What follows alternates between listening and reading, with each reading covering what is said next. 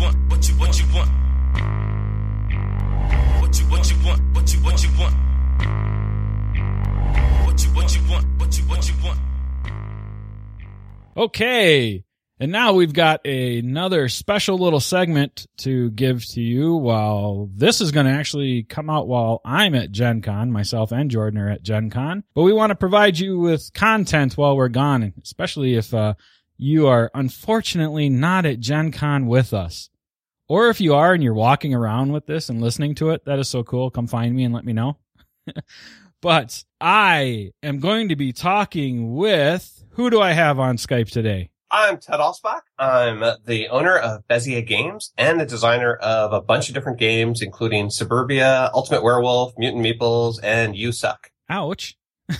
You didn't have to get personal at the end, Ted.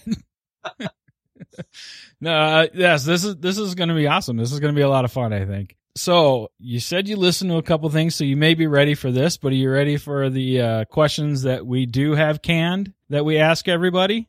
Sure. Okay. You kind of said what you run right now, but let's just go with Ted. What are you going to say is your profession right now, or what's your top hat right now?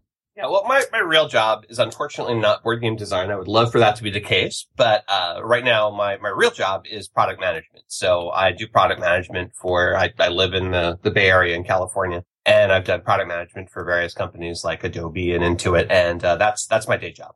And what makes you a geek, sir? Well, aside from the obvious board game obsession that I'm sure most of your listeners have and share with me, my wife and I have about 25,000 comic books in our bedroom, all nice. Ordered very, very nicely. About 90% DC, about 5% Marvel, and about 5% independent. And that right there, even if we didn't have the gaming thing going on for us, kind of pushes us right over the edge, I think. Man, Jordan is probably wishing he wasn't on vacation right now. This would take a whole new spin. He'd probably hit you up on the comic stuff for a while. All right. One that I've recently started asking, we tend to like to promote the fact that you can geek out and be passionate about just about anything. So do you have some type of passion you consider a geek passion that maybe somebody else might not put into the geek category? Yeah, I actually thought about this, and I don't think so. I think almost everything that I have or that my family and I do is pretty much around that people would consider geek-like, whether it's, a love of sci-fi and fantasy shows and movies, superheroes, comic books, board games. That is, that pretty much eats up all of our time. We don't have a lot of time for anything else. So I think they're all geeky things, unfortunately. Or fortunately. Yeah, let's not go unfortunately here. That's not the message I'm trying to send either. No, that's great. So you have a fully geeked out family, huh? I do. Within our family, even on the tech side, all my daughter and my son both have iPads. We sat around this past weekend playing Artemis, which is that really fun Spaceship Bridge simulator game. We've done that a couple times, and that was a Saturday night. And my kids are teenagers, and my son did mention, "Hey, this is Saturday night, and we're sitting in the family room playing a spaceship simulator." And then he went right back to saying, "Okay, watch out. We've got an enemy at this coordinate, and this is the level that your shield needs to be at in order to defeat him." So it was a little bit of self-awareness, but then he went right back to geekiness, which was good. Right. One of the things I find kind of interesting is that you've written a lot of books or helped write a lot of books, and it's mostly around the art side or the illustrator side, that kind of stuff. Yes. And that's kind of part of your day job, correct? I mean, is that where some of that comes from? I did most of those. It's a ridiculous number of books, and that was kind of my full-time job for most of the 90s. And that's actually what led me into product management, getting work at Adobe in particular, because I'd written so many books on their products. I was kind of keyed up and ready to go in terms of helping them manage their Illustrator and eventually their Creative Suite products. So I'm going to skip the first question that came into my head. I'm going to ask you the second one.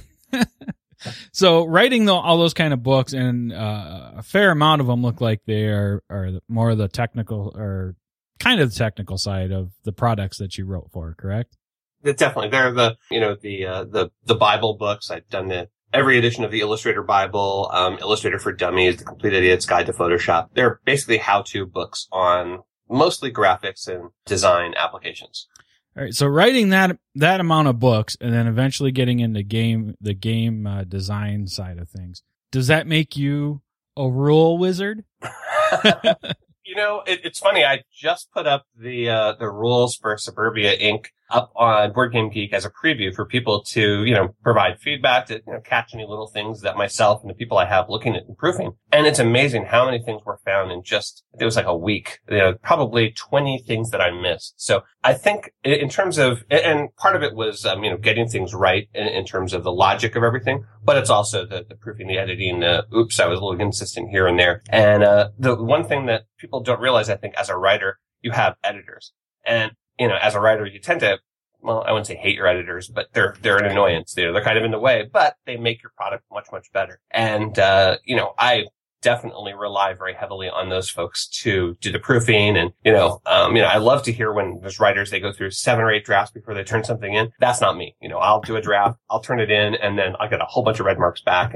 And I really like that because it doesn't make me go through the same stuff that I've already written. And the way the rules work, I certainly will read things dozens of times and rewrite things again and again. But I really rely on playtesters and other folks to give me that feedback to make sure that things are working correctly. But yeah, I love writing rules, and that's the very first in the process of designing the game. The very first thing I do is write what I'm calling now kind of a concept sheet, but it's the first draft of rules. Oh, that's kind of interesting. I don't know. I mean, I'm sure there are other people. I just don't think I've talked to anybody. I know for myself personally, it's the whole, this game is awesome if I didn't have to write the rules.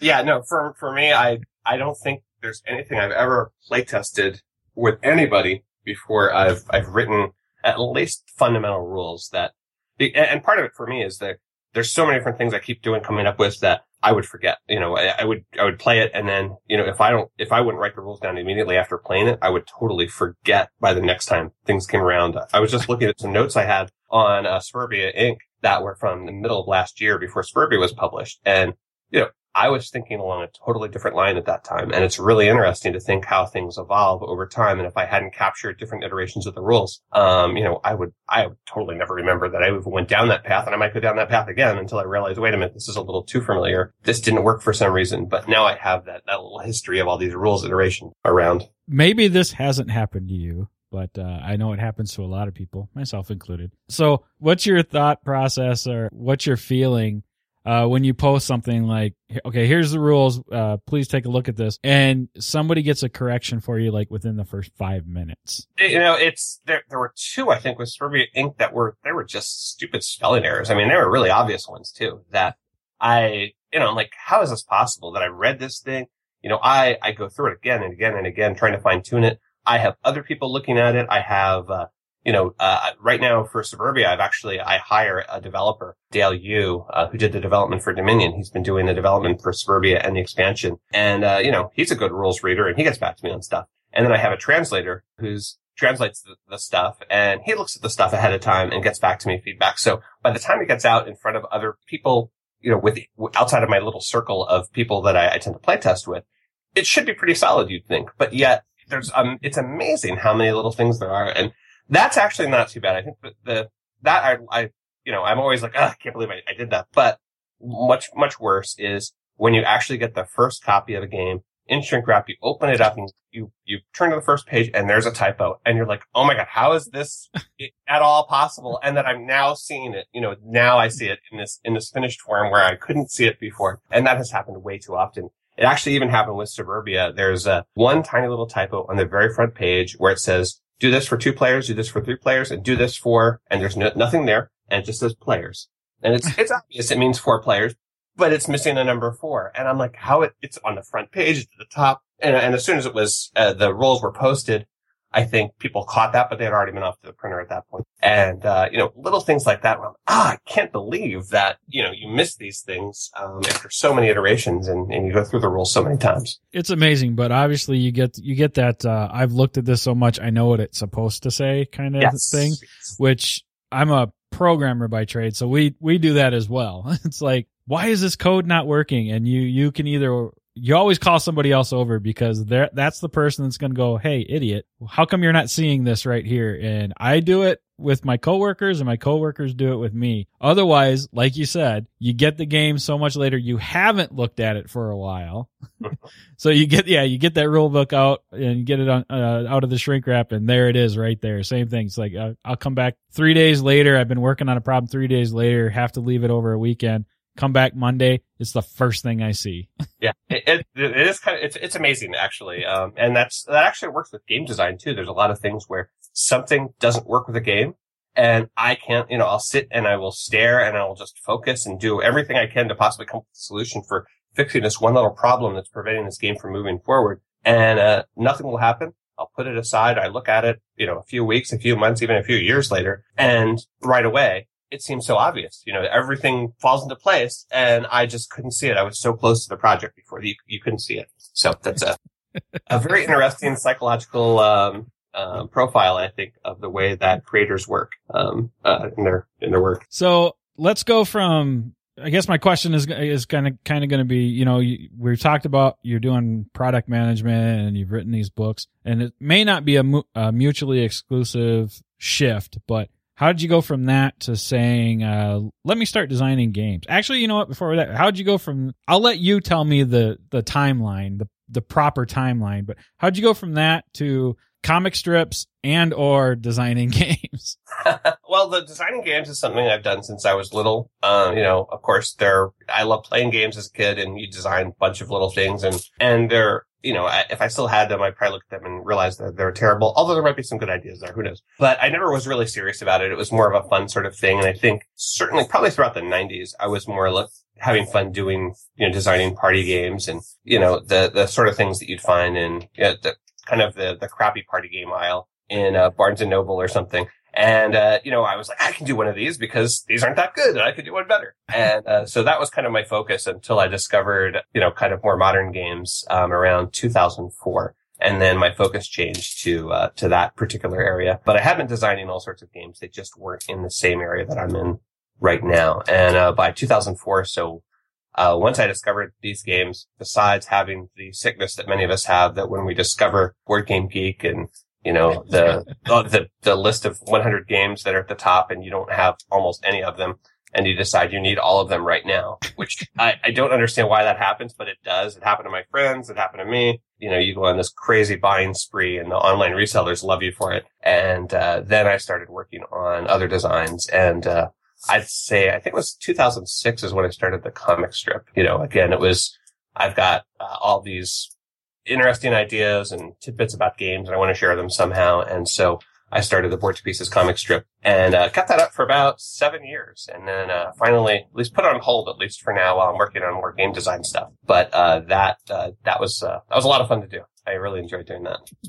So you started designing games. What made you decide to start looking to get games published first? Let's start there. Yeah, so probably the first thing I ever sent into a publisher, and I need to talk to James about this, I've gotten to know him a little bit, was to Cheap Ass Games. And, because, they were kind of before my big Euro game introduction was, Cheap Ass Games and Steve Jackson Games. And I was, very much aware of those. And, I sent in this horrible prototype to James Ernest at Cheap Ass. It was called Road Rage and it was a dice rolling game. I mean, it was really bad. And not that dice games were bad. I'm just, in this particular case, it was bad. I wish it really should. I'm embarrassed to have sent it to anybody because, I was like, oh, this is really fun. It's engaging. And of course I look at it now and it's atrocious. And then, not long after that, I kept on having, I was really building up a library of, what I thought at the time were fairly advanced prototypes and well-tested prototypes. My first real interaction besides the Cheap Ass one was with Days of Wonder. And, for good or for bad, Eric and Mark over at, Days of Wonder, I sent them a thing on their online submission form. I sent a thing saying, hey, I've got these games I think you guys might be interested in. Eric responded because we had a similar work history. We both had done work for a company, the same software company. And, so that was mainly the main reason that he said okay, because he wanted to see what I was doing in game design now that we had both worked at a similar company. Even if we weren't there at the same time, but we had that similar work history. And so that was the thing that got me in the door there. And they're right up here in Los Altos, which is 20 minutes away from me, the world headquarters of Days of Wonder, which is this amazingly small office that, everyone thinks it's this big giant skyscraper. They got minions everywhere. I think at the time, this was 2005, I think there were maybe 4 people in the office total. And, or 3 people. I think it was 3 people because I was the 4th to help them play test the games that I brought over. So they had me over one afternoon. I showed them 4 games. One of them, oddly enough, turned into Seismic, which was my first published game. And Atlas ended up picking that up. And that was one that they actually liked. But the one that I had my hopes pinned on, they were incredibly gracious about. And I actually think there's some hope for it in the future, but not what I presented to them. And it was kind of trial by fire, going into their office, sitting down with them. They're great, great guys. They were super supportive. And, it was, as I look back now, I'm kind of embarrassed. I wish I had saved and waited until I had better stuff to show them. And I've actually never submitted anything to them again since then, which is kind of funny because there's possibly some things I have that might actually fit now as a Days of Wonder game. So I don't know. But that was my introduction to publishing and, getting things out there. And I think shortly after that, I went to Gen Con. That was the first time I'd been to Gen Con in 2005. And I took those same sets of games that I had taken with me to Days of Wonder, armed with the feedback that I'd gotten from the Days of Wonder guys, and I went around and showed those 4 or 5 games to a bunch of different publishers. One of those was Atlas Games, which ended up publishing Seismic. And so that actually ended up working for me. As an interesting thing about all things come around this year, as we have a booth now at Gen Con for the first time. And I'm participating in this very cool little event that's being put on by Minion Games called Publisher Speed Dating. A bunch of designers are going to be presenting their prototypes to different publishers in 5-minute increments. And, kind of a super fast thing to see if there's something that might fit in, your particular line.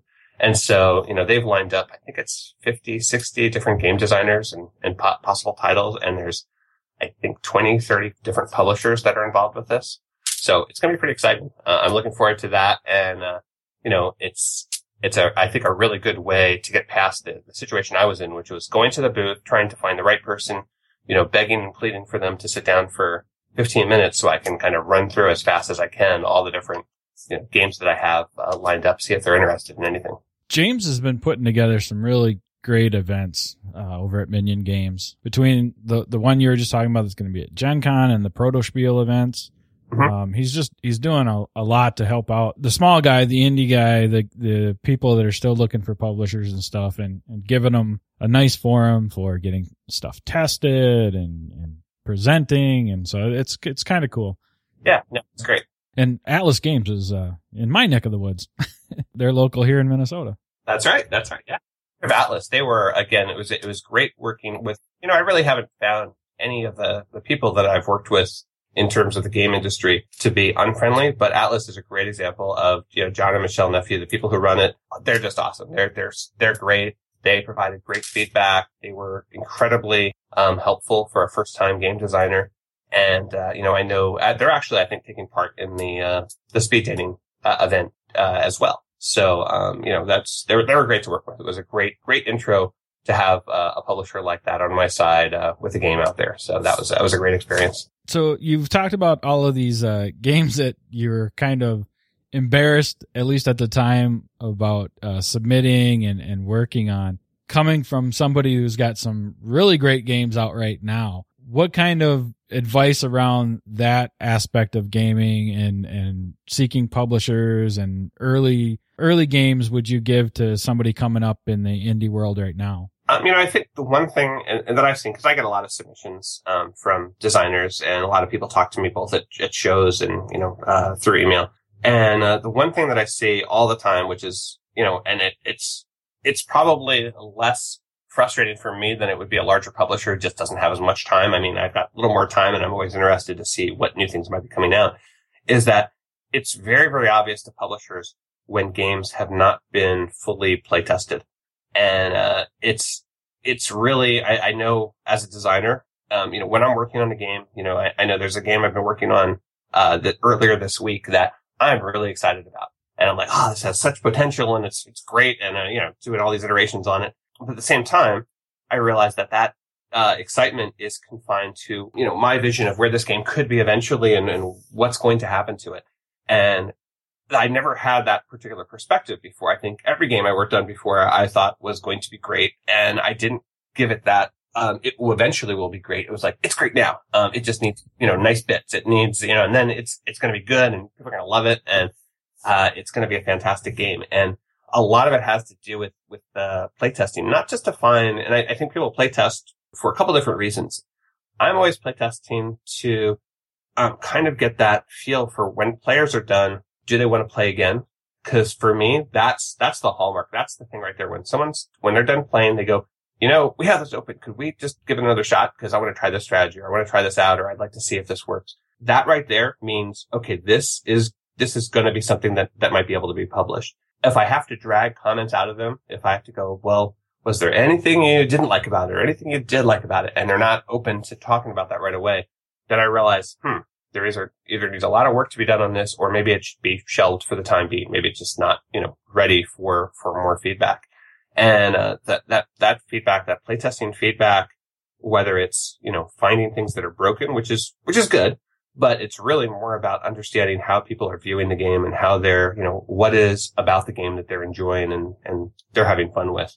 And, sometimes I think certainly as a designer, well, as a creator of anything, anytime that someone criticizes your work, it's hard not to take that personally. And I know I have, my best friend is brutal with me. He basically goes and says, that this just didn't work for me. I didn't get it. I don't know what's going on here. What were you thinking? But he has much more focused terms in terms of the point system doesn't make any sense. I'm getting points for things that I don't want to do, things that I don't want to hear, but are really great for me to hear because, he's not putting a filter on for me. Whereas, other people in my playtest group, they have different types of responses, and I've got to make sure that I understand. I know some people they play stuff with, they're always excited. They're like, oh, this is fun.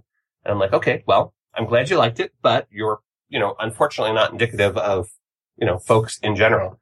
Once you have a game published out there and you see those people who rate your game as a 1, and I don't think I've had any game out there that somebody hasn't rated it a 1 for whatever reason, it's just bizarre reasons. They decided their own personal scale. They rate games as they rate it backwards from Board Game Geek or whatever it is. That's a lot more painful to see a lot of those comments than it is during the playtesting period. Because then it's out there, then you can't change it. And if a bunch of people are saying, hey, I would like this if it wasn't for X or whatever, and, you might have heard that during playtesting and you ignored it because you thought the game was fine as it was, or you never even playtested it to the point where you were getting that feedback, that's when you can run into problems. So I think, for me, playtesting before you get it to a publisher, getting it to that point where you think that, if you put it out today with good art, it would get that positive response because, there's no gaps. There's people who want it, it has replayability. That's really important. And, I think another part of the playtesting thing that's really important is playtesting with a wide variety of folks. I have a core bunch of people that I'll run things through and playtest things with. Outside of my family, I'll always spring stuff on my family first. They're the guinea pigs, unfortunately for them. But outside of that, I've got a core group and that'll work through things and get things going.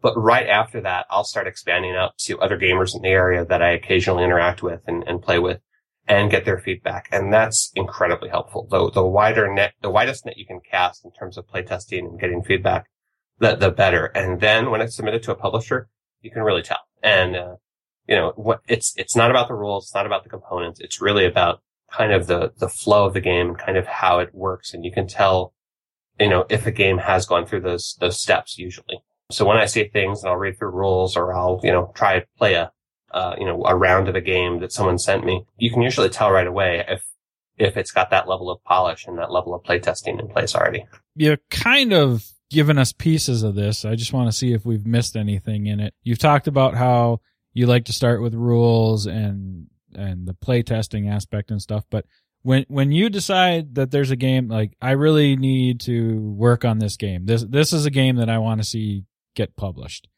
Do you have a set process that you go through, or does it depend on the game? It probably depends on the game a little bit, but in general, there is a process, and it's something I probably should write down and actually remind myself about so I don't skip any steps. But, I can probably run through it for you really quick. First of all, it's writing down the concept. And it's interesting because I'll think of something. I'm driving to work, I'm in the shower, doing something, and I'll think, oh, that sounds really interesting. I may or may not write it down at that point. Usually it takes me one or two of those sessions to be like thinking, oh, wait, now that is really interesting. After that, I'll write it down and write down the concept. And as I write that down, I'd say 50% of those ideas get trashed because as I'm writing it, I'm writing this kind of this overview of how the game would work.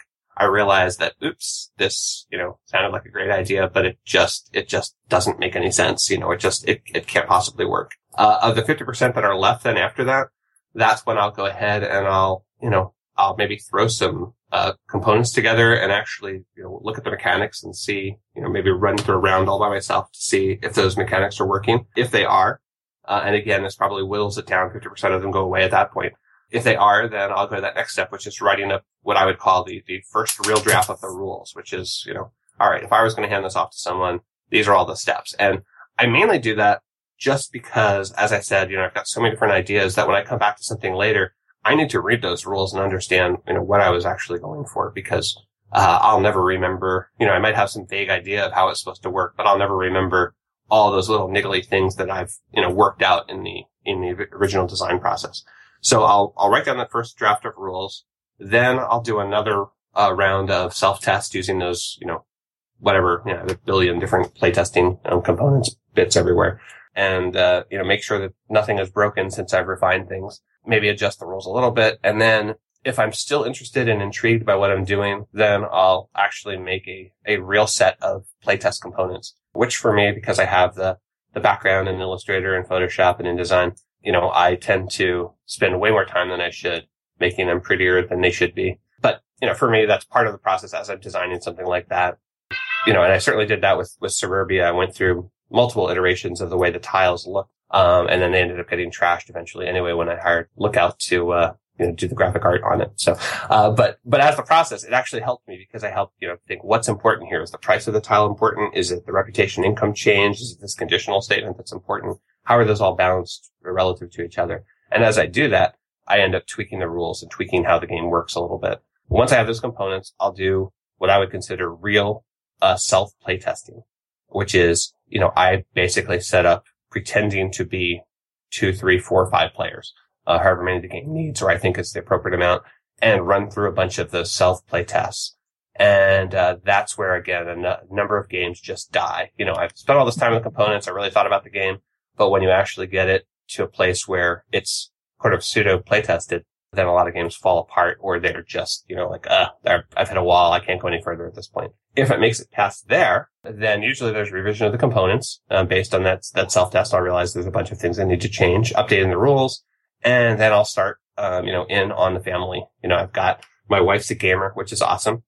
She is always up for trying stuff, and I subject her to pretty much everything that makes it past that process. And so she's awesome that way. And then if it makes it past her, I'll usually drag the kids in. They don't tolerate as much, unfortunately. And they'll go through one round, see how that works. Again, with real people versus yourself, another whole set of issues come up probably.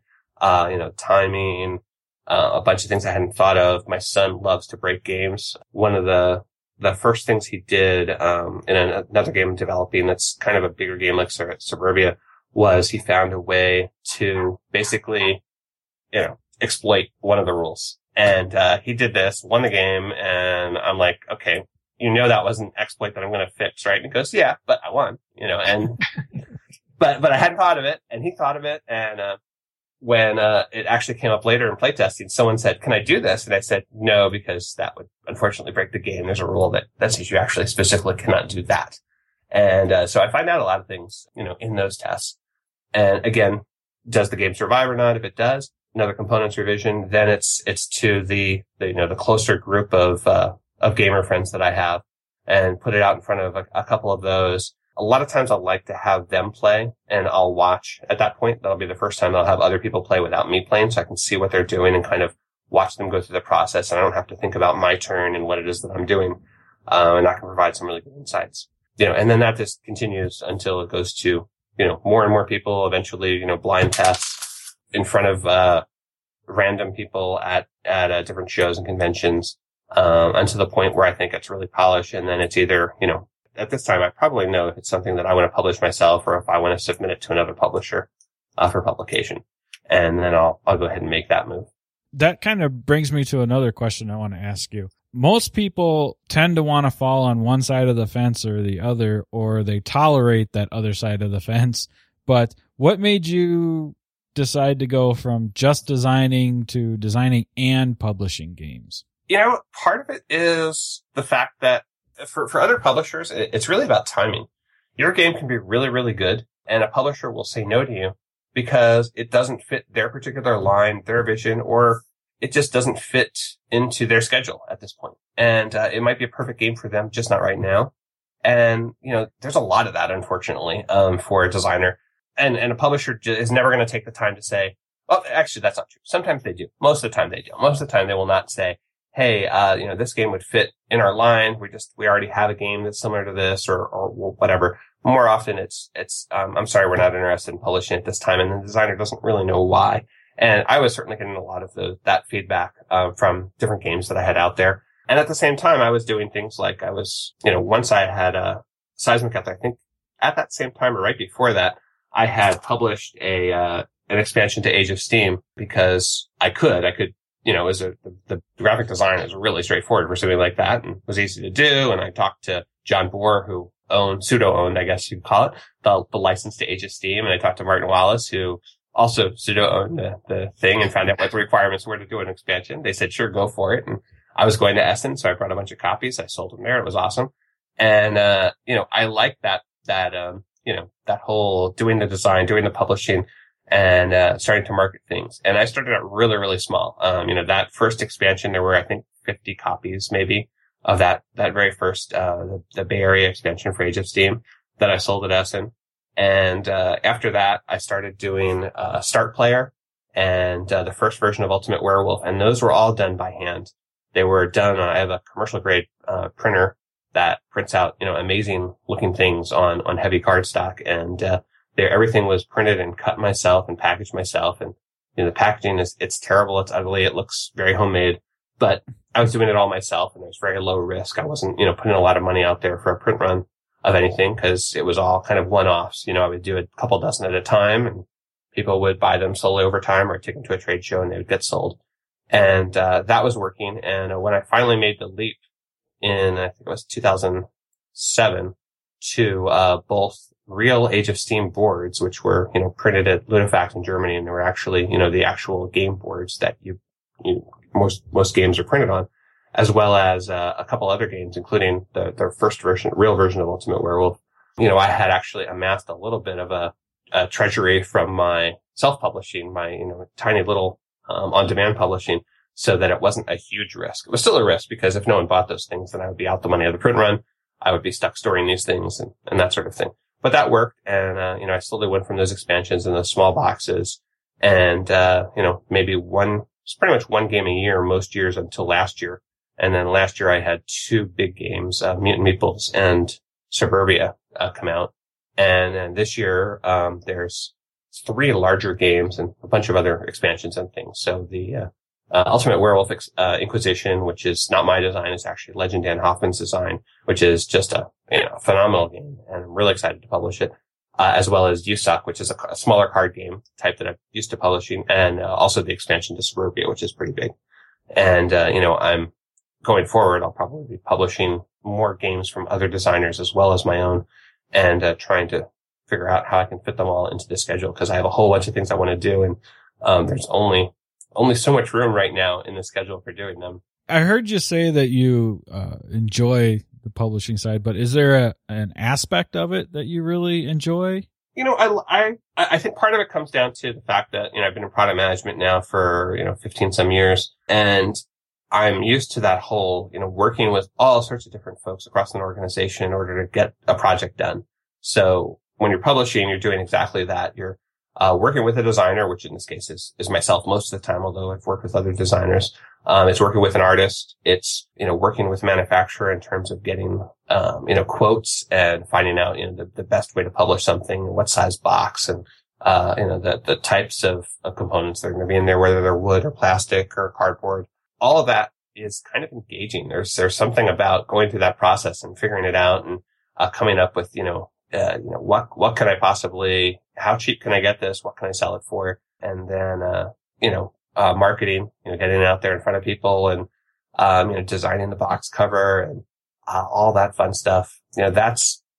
I really enjoy. I go back and forth between game design.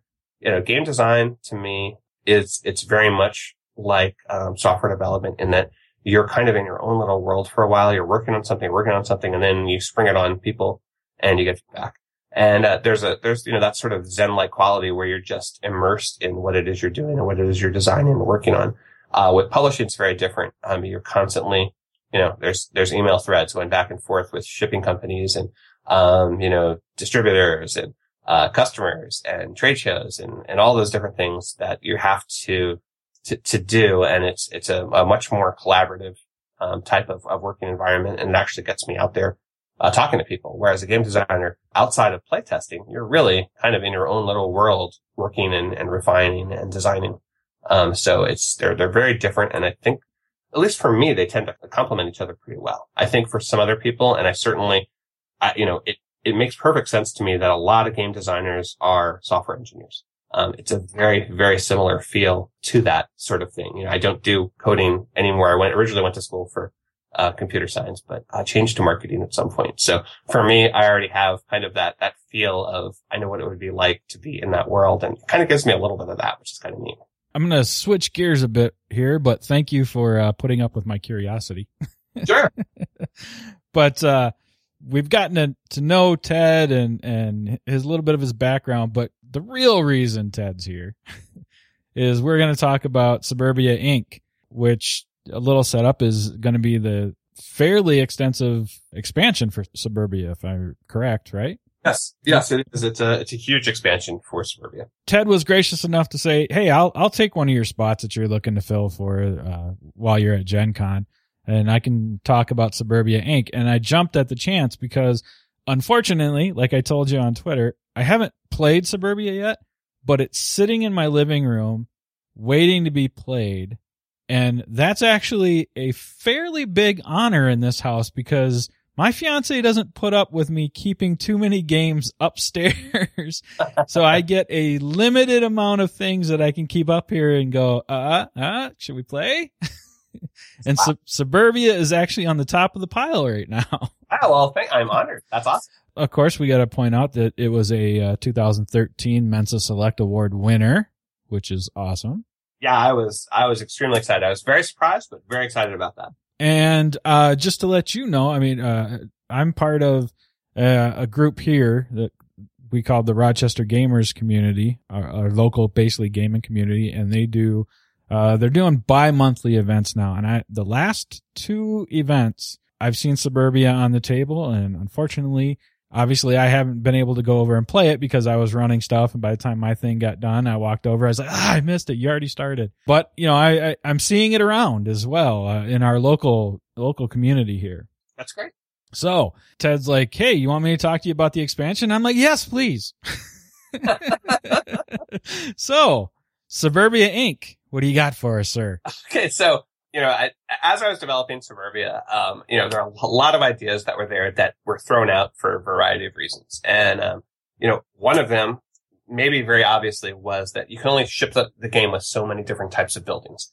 Suburbia is, the core excitement I think people have with Suburbia is there are dozens of different types of buildings. And as you build your little borough as part of this bigger metropolis, it kind of takes on a life and a personality of its own. And, it's, by the end of the game, a lot of people they'll look at their things and they'll go, I just built Detroit or I just built, Berkeley, California, or wherever it is that they built, because they can associate some of the different sorts of things. Like I have 3 airports. So this is the New York metropolitan area up here, whatever it is. And it's really interesting and it's fun. And I think it adds a lot to the gaming experience because it makes you feel like, you've really created something that has some meaning, at the end of the game. It is, yes, about victory points. It's about who has the highest score, but you've also created something that you're, proud of in some ways, or embarrassed about, if you have I think someone had just commented that they built a trailer park next to a stadium. So they had NASCAR. And I thought that's pretty awesome. They put those sorts of things together and you come up with like, this is what I've done here. I can't believe I built this, like my hometown, except, my hometown had run out of money in the 70s and everything had been falling apart. So that's kind of exciting. So with Suburbia Inc., there's a ton of new buildings. There's, more than a dozen new individual types of buildings. And there's, of course, multiple copies of those buildings that kind of add to that, that lore that you're building with your burrow. And they all have new abilities. They all do different exciting things. My personal favorite of those is, called the Law Office. Well, one of my personal favorites. It's the Law Office. And, in Suburbia itself, at the end of the game, you may or may not get points for achieving certain goals. And those goals, they're pretty brutal in that only one person may win them. If you tie someone else for the criteria on the goal, nobody gets the points for that goal. So you have to be the outright winner of that goal in order to get those points. And, so what the Law Office does, it basically, it's the fine print that says, you know what, even though I tied, I still get the points. But it's only for one goal. So each Law Office you have gives you that ability for one goal, and you can put an investment marker on your Law Office, which doubles it and lets you do that for two goals. And it's a fairly expensive tile that comes up in the first stack. So you have to be thinking ahead and go, do I want to invest in this now, where it's not going to help my city that much, but at the end game, it could be the difference between winning and losing, possibly, because it's going to give me this little advantage. And so there's a whole bunch of tiles that are in there that are like that kind of build on what the game itself has. And so that's the building tiles. That's one part. There's also a totally new type of tile called border tiles.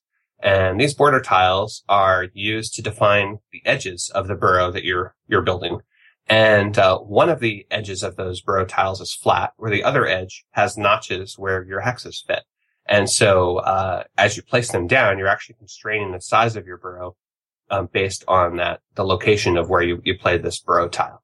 And that seems bad, except for the fact that the burrow tiles tend to be a much better return on investment than a regular tile. So while a regular tile is wide open and lets you continue to expand, these burrow tiles give you a lot more for a lot less money, but they constrain where you can build. So it's an interesting trade-off that people now have. It's another option during their turn. Instead of just building a regular tile, they can build one of these burrow tiles. And I think it adds to it takes it up a notch in terms of strategy, a little bit away from the family game, a little bit more of a strategy game. Although I think people who are more family gamers, who are more of the Ticket to Ride, Carcassonne, people who like those games, if they've already played Suburbia, going to Suburbia Inc. won't be a big jump for them.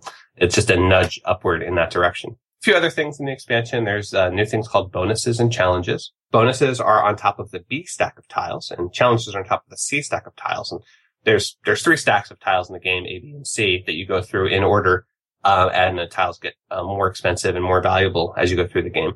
And once you complete the A stack, now you have this thing on top of the B stack called a bonus tile. And if it's got a certain criteria on there that will award a bonus of income to any player that achieves it.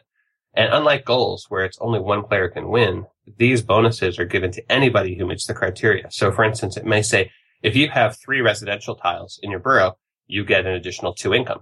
And anyone can get that, but they have to have 3 residential tiles by the end of that A stack in order to get that. So it kind of pushes you in a certain direction if you want that bonus. And usually there aren't enough, if it's tile-based or some other type of criteria, not everybody can get that because there are limited numbers of each of those resources. And so you can either decide you're going to dig in and go for that to get that bonus, or you're going to take advantage of other people doing that and get other things more cheaply than you might be able to otherwise if they weren't. That adds yet another little layer, kind of a mid-game goals, if you will, to the game. And there's a few other little things that were added there, but all in all, it's a big chunk of extra stuff for the game that really kind of broadens what it does and just gives you a more varied playing experience. I think you kind of gave me a selling point there. My fiance is a lawyer, so I can let her know that the law office is coming in. It's a pretty decent piece to own in the game. It is. Yeah, it's funny. My wife actually, as we were playtesting, we do hundreds of playtests of 2-player games, myself and my wife. I think in the month of January, when the game was close to finalized, we played 2 games every night of the expansion. We were kind of forced in the expansion tiles. We played 2 games as we were kind of tweaking the values and doing different things. And for a while, I'd say for about 2 weeks, she would either always take the law office or she would basically elimination. You can turn a tile into a lake during the game, which prevents anyone else from getting it. And she would do that. And she was pretty much obsessed with it for a while. And, we tuned it so that it wouldn't be an absolute must buy, but still she went against what she should do and still bought it every single time because she just loved that idea that she was in control of being able to get these goals at the end of the game. And in a 2-player game, it's actually even more valuable, which is one of the reasons she was doing that, which is really interesting. But yeah, the law office is very, very interesting. If I'm understanding some of what I heard correctly, a lot of what's in Suburbia Inc. was kind of developed alongside some of the Suburbia stuff? I wouldn't say developed. I'd say designed. Okay. Yeah. I mean, there's ideas. There's a whole bunch of things, like I said, I couldn't put in the game. And certainly Borders was one of those. And Borders, they look different and they act a little different than when they were originally designed. They kind of got developed into what they are now. But that concept has been there way before Suburbia was out. There's a bunch of other things like that I have kind of off to the side that, didn't make sense for this expansion that maybe might work in a future expansion. But the same thing with the buildings. There's dozens of different buildings that have special abilities that would make sense, but not right now. And certainly not with the base game. So a lot of those were there. And then, once the game was published, then I would say, I think it was probably even October that I really started focusing on what is going to make it into this expansion and what's going to be, a compelling set of functionality that's going to just take Suburbia up one notch from where it is right now. I know I've seen a few comments about adding in a 5th player from people that like the game. Is that something that you might consider in the future, or are you looking at it all? It was on the short list for this expansion. It didn't make it in for a couple of reasons. The number one reason it didn't make it in, to be blunt, was cost. Adding in a 5th player required a redo of one of the big boards in the game, the real estate market board. It required a whole bunch of additional base tiles in order to make it work. It, of course, required additional bits, wood bits as well as cardboard bits for that player, and a lot of rules tweaks that were specific to 5-player.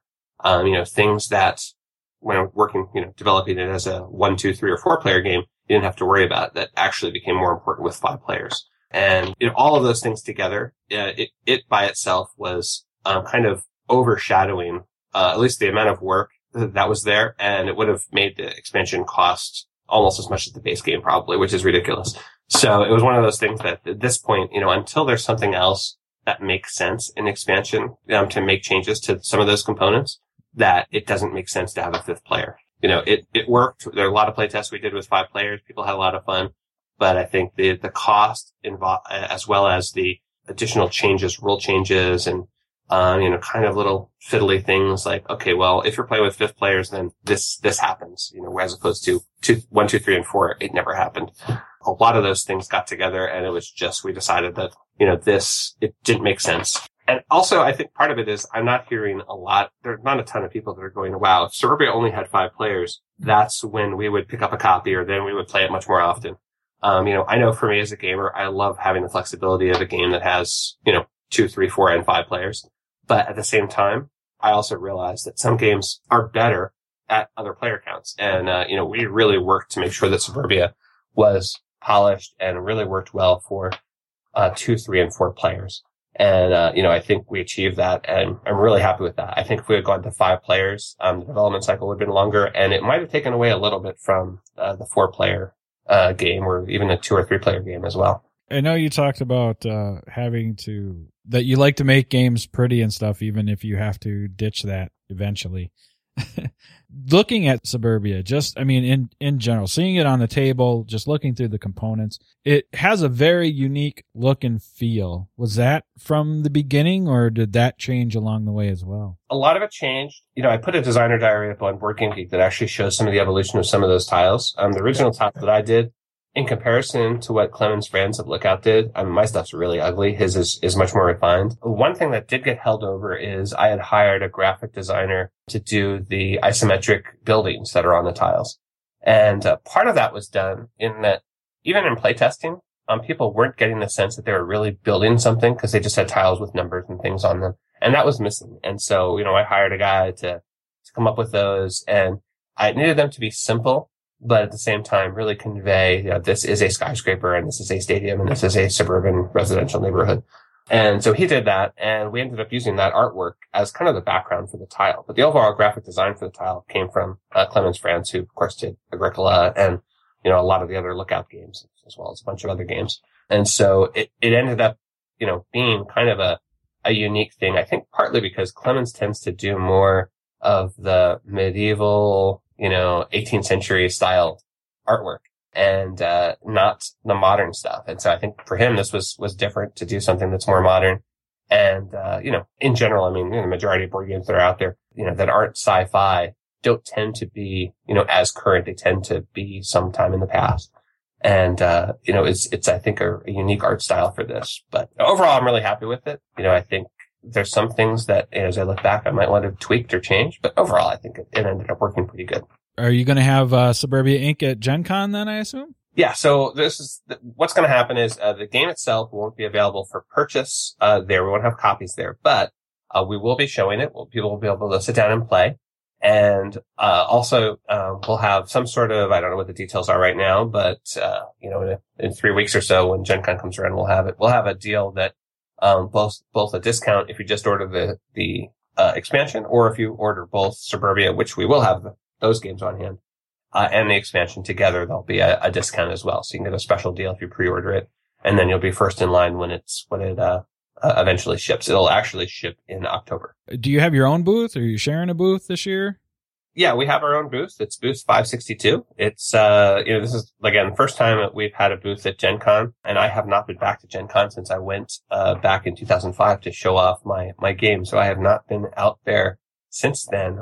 So I don't even remember what the halls look like or how much changed, since then. So we'll see. Yeah, it'll be an experience. Myself and my co-host Jordan will be out there, so we will try to stop by and say hello. That'll be great. So is there anything you would like to leave with our listeners? This, Suburbia Inc., anything that you want to wrap up with here? Well, sure. While we're talking here, we're also going to be showing off Ultimate Werewolf Inquisition, which just came out and actually sold out at Origins, like in the first half hour of the show. And the designer for that, Legend Dan Hoffman, he'll be at our booth throughout the show. He'll be showing off the game and signing copies and playing with people. I would, first of all, warn people that he's always a werewolf. Never trust him.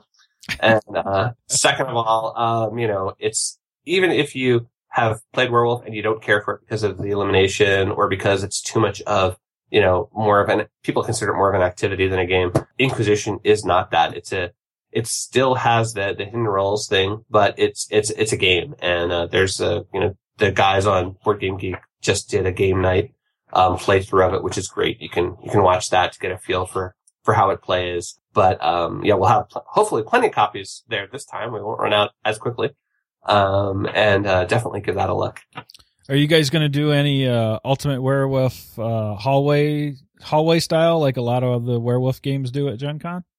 We aren't doing anything official, but you know, from what I hear, there are always werewolf games going on, and you know, for the most part, at most cons, Ultimate Werewolf seems to be the version that people use. So I would expect that's there, and we'll have copies, of course, of that at the booth too. So you guys aren't going to Ninja hallway event?